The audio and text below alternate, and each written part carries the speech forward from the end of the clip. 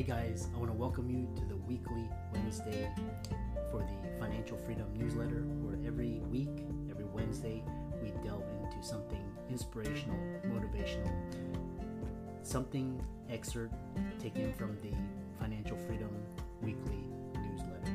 Wherever you are, if you're listening on Spotify, on iTunes, Google, be sure to click the like, subscribe, share, comment. And without ado, let's get into the show.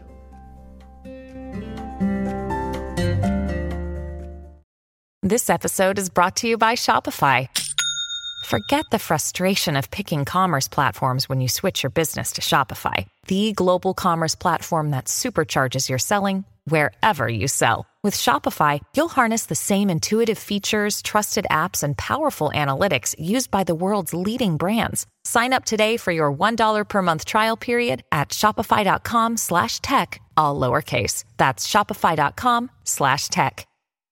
Welcome everybody to this week's podcast episode for the Financial Freedom Podcast. I'm your host, Dr. Christopher Liu. And as you know, I talk about 4 different types of freedom: time, financial, location, health freedom. And in that regards, I'm always looking for entrepreneurs, people with similar background, changing the world and sharing those conversations with you. So today we have Mané, and she is the founder and CEO of Station Rove blog. And it talks about money, entrepreneurship, business development. So today we're going to talk all about entrepreneurship, digital entrepreneur background, making it in today's world. And so with that, welcome Mané to the show. Welcome. Welcome. How are you? Good. Happy New Year, and thanks for coming on to the show. Thanks for having me here. I'll just make a quick correction, though. Station Rove is not a blog. It's an agency. It's a consulting agency that provides services for women entrepreneurs. And so just to kind of like guide it to the right direction. Oh, I see. But you do, and then thank you. And then so tell us more about yourself, how you got started, and we'll go from there. I come from a business consulting background myself. And then 5 years ago, I moved to the United States. I think actually 6 now.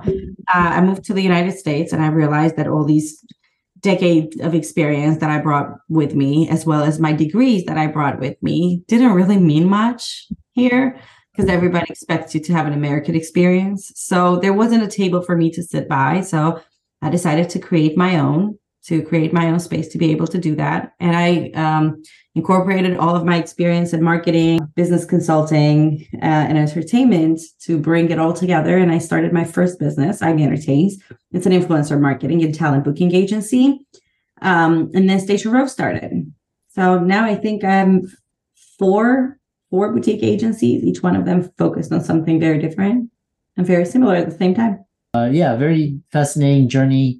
And, entrepreneurship is all about creating your own success and your own freedom, not really depending upon traditional sources. And so tell us, for example, with the challenges that you had, you coming and then starting anew here. So the biggest one that I would say would be not just starting fresh, but starting fresh in a very different market. We sometimes see, 5 things that would affect your life, 5 ways to do X, Y, and Z. But usually what they mean is 5 ways for you to do that in the United States or nearby. The markets are very different. And when you go to the country where I'm from, Armenia, even in influencer marketing or marketing in general, the trends that are actually happening in the United States are very different from the trends that you can see that are happening in Armenia or in the region. So the hardest part for me has been in the beginning, in the early stages, the hardest part has been understanding and being more patient with learning new trends and new ways of doing business. And what helped me there was the experience of I had a client before in Russia, in Italy, in Armenia, and in Qatar. So it was very different backgrounds as well. And it kind of helped me ease into it. But it was still a big culture shock coming here and understanding how people do business here compared to how it's done in my country. And really, we'll talk about some of the business trends, between the United States and outside. And you talk about this with everything going to an all digital world after COVID. Tell us more about this new era of digital entrepreneurship. Is it easier, harder? Oh, much easier. I think we are at the stage where before, if you had to start a business, you had to have money. It was an absolute must. You had to have money for budget, for a team, for employees, even for an office, for computers, for everything else. Not to mention, you had to have funding for marketing, because the only place where you could find people are the places where things were very expensive, like billboards and digital art, actual advertising outside. So what the digital entrepreneurship did, it made it more accessible for people. So now you can start a business with $50 in your bank, and it can still grow, and it can still become a 7-figure business. It will take some time, but it will get there. It's really not that hard anymore. And you don't have to have funding. You don't have to have access to big businesses, because small businesses are dictating their own rules now. So to me, I think this is going to be a very interesting transition.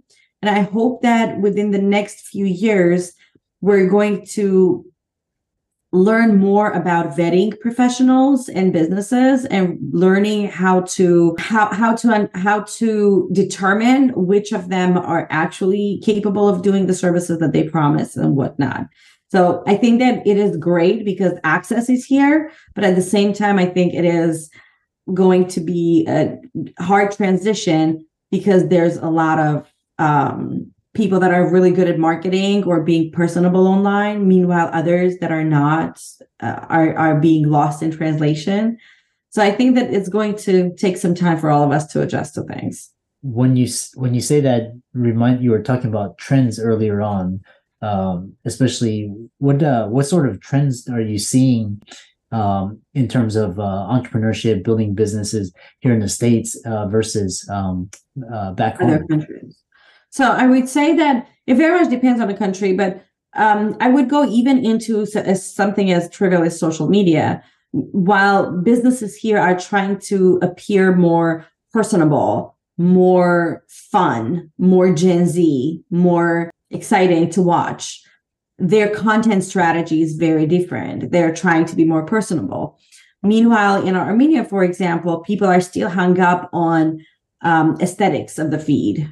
People are still focused on the quality of the images, which is something that that's just the way people treat businesses. Like if you don't have certain things, it's just not going to vibe.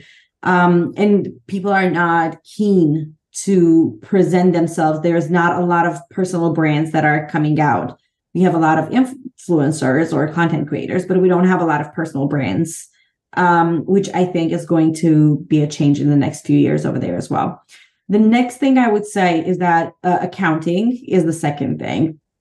I remember the first year I started my LLC myself online. I did my, not the contract, I actually paid for that one, but I did my LLC myself.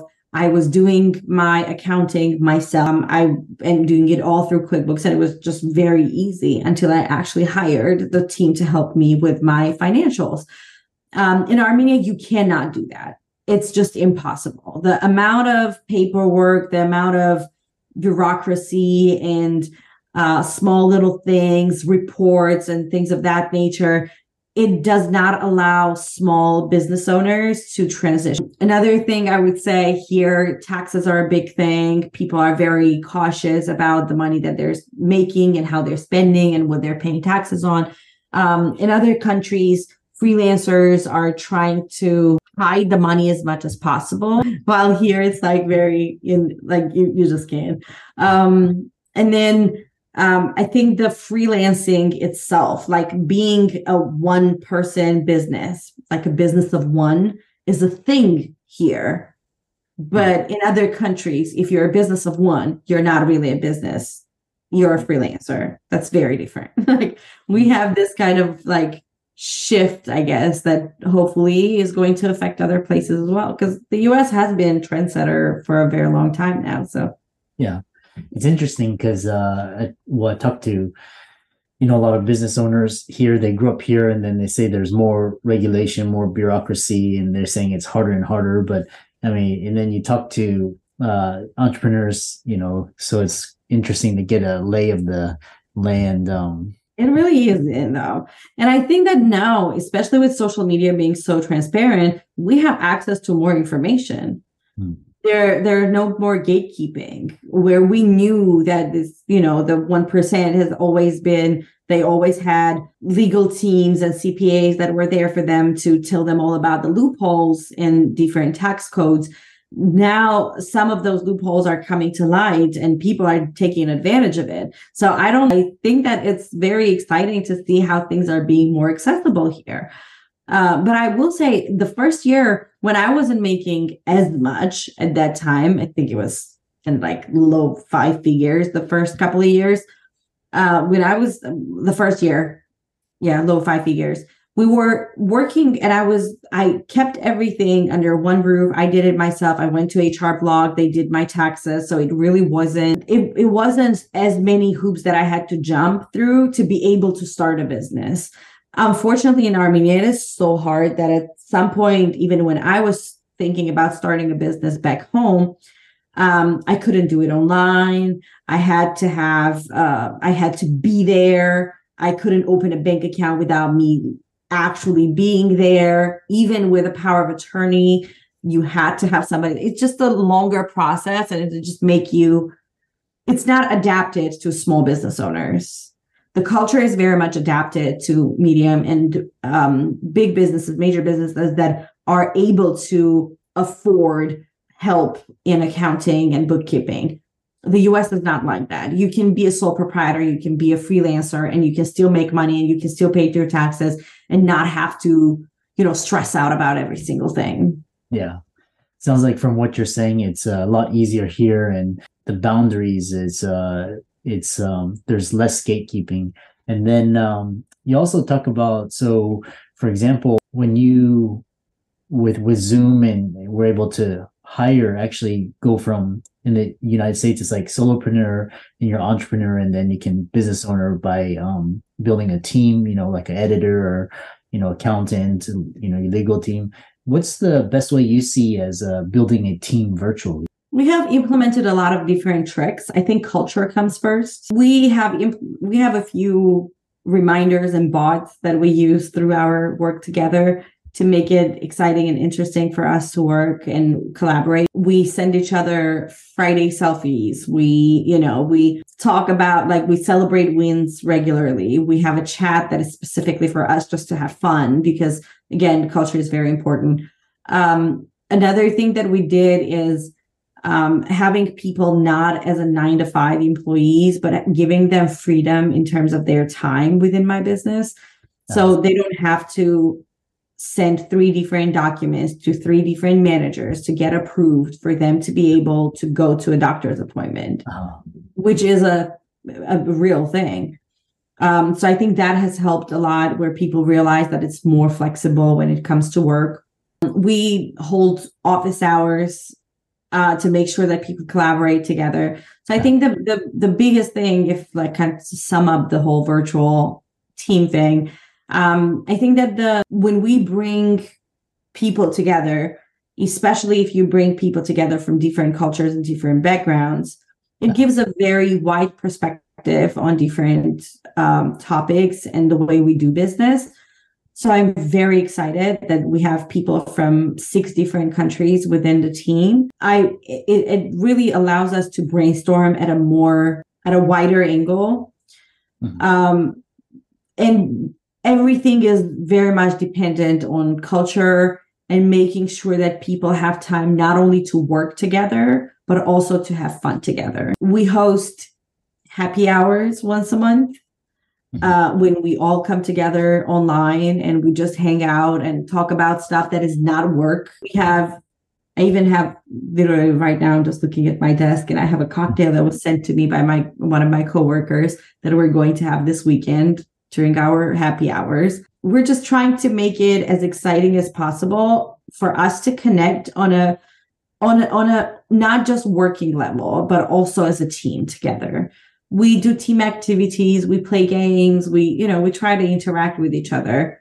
Yeah, it's great. And, I love how you foster community and, team building and build a culture. And, that's what, building a business is. And, it's not just the financial, which you've scaled from what I gather, low five figures now to 7 figures. As we close, I have questions. One is, are we all influencers? And tell us more in your experience how you view work-life balance. Let me go with the work-life balance. I think it's going to be the more, I truly believe that work-life balance is a myth. I think that it's something that is being sold to us that it and I don't think it exists. It never does. We have 24 hours in a day. Out of that, 8 hours we spend on sleep. More than 8 hours we spend at work. Whatever your other 8 hours are, it's not dedicated to one thing and one thing only.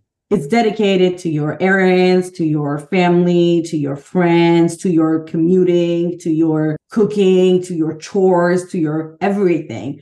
So there's no way you can actually have a work-life balance. That's not happening. Your time that you put into the work and life aren't the same. They can't be. There is no balance there. But I will say that I think there can be a healthy relationship between life and work. And what I do try to tell my clients as well is, with us working, when you start the business, we start the business and then we try to adjust our life around the business. I think if we go from the perspective of this is the life that I want, what business ideas that I can do would benefit that goal, I think that changed the perspective. I have always wanted to have a restaurant. That has been a dream of mine for a very long time. And then I gave up on it because I realized that if I own a restaurant, I'm going to be anchored to that one place for a very long time. It's the type of a business that you have to pay attention. Even if you have great team, you need to be very involved. There's a lot of ways for you to waste not just food, but just to be in a position where things are being sold. So I realized that I will not be able to open my dream business of restaurant. So because I want to travel, I want every quarter to live in a different country. Every single quarter, every 3 months, I want a new scenery. I want a new community, a new country, something very exciting. And restaurant cannot provide that for me and my family. So that's why the businesses that I started have been always online. And even now, this month alone, I'm traveling 5 times. And I can still work from different places.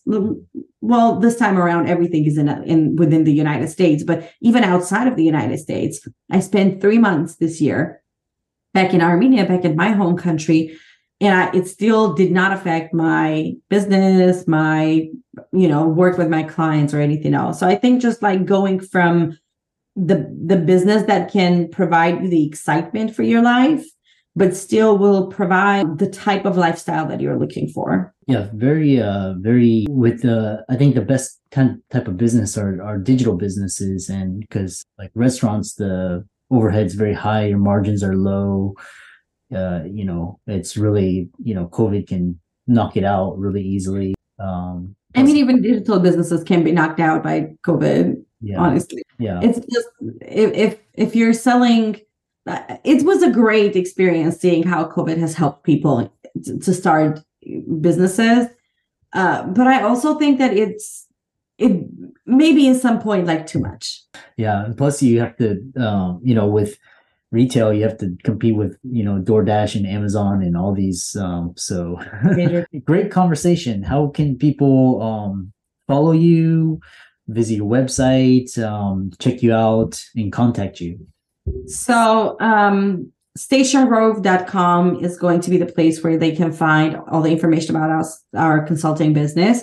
If you want to connect with me directly, you can find me on LinkedIn at Mané, Bailey-Sargsyan, or you can find me on Instagram at Ed Ask Mané Bailey. Yeah. And for all the listeners out there, please thank Mané for giving her advice and wisdom. Thanks. Be sure to follow her on social, which will be all in the links and show notes. And with that, thanks so much for coming onto the podcast, and thanks for being a great guest. Thank you so much. Thank you for having me. When you need mealtime inspiration, it's worth shopping Kroger, where you'll find over 30,000 mouth-watering choices that excite your inner foodie. And no matter what tasty choice you make, you'll enjoy our everyday low prices, plus extra ways to save, like digital coupons worth over $600 each week. You can also save up to $1 off per gallon at the pump with fuel points. More savings and more inspiring flavors make shopping Kroger worth it every time. Kroger, fresh for everyone. Fuel restrictions apply.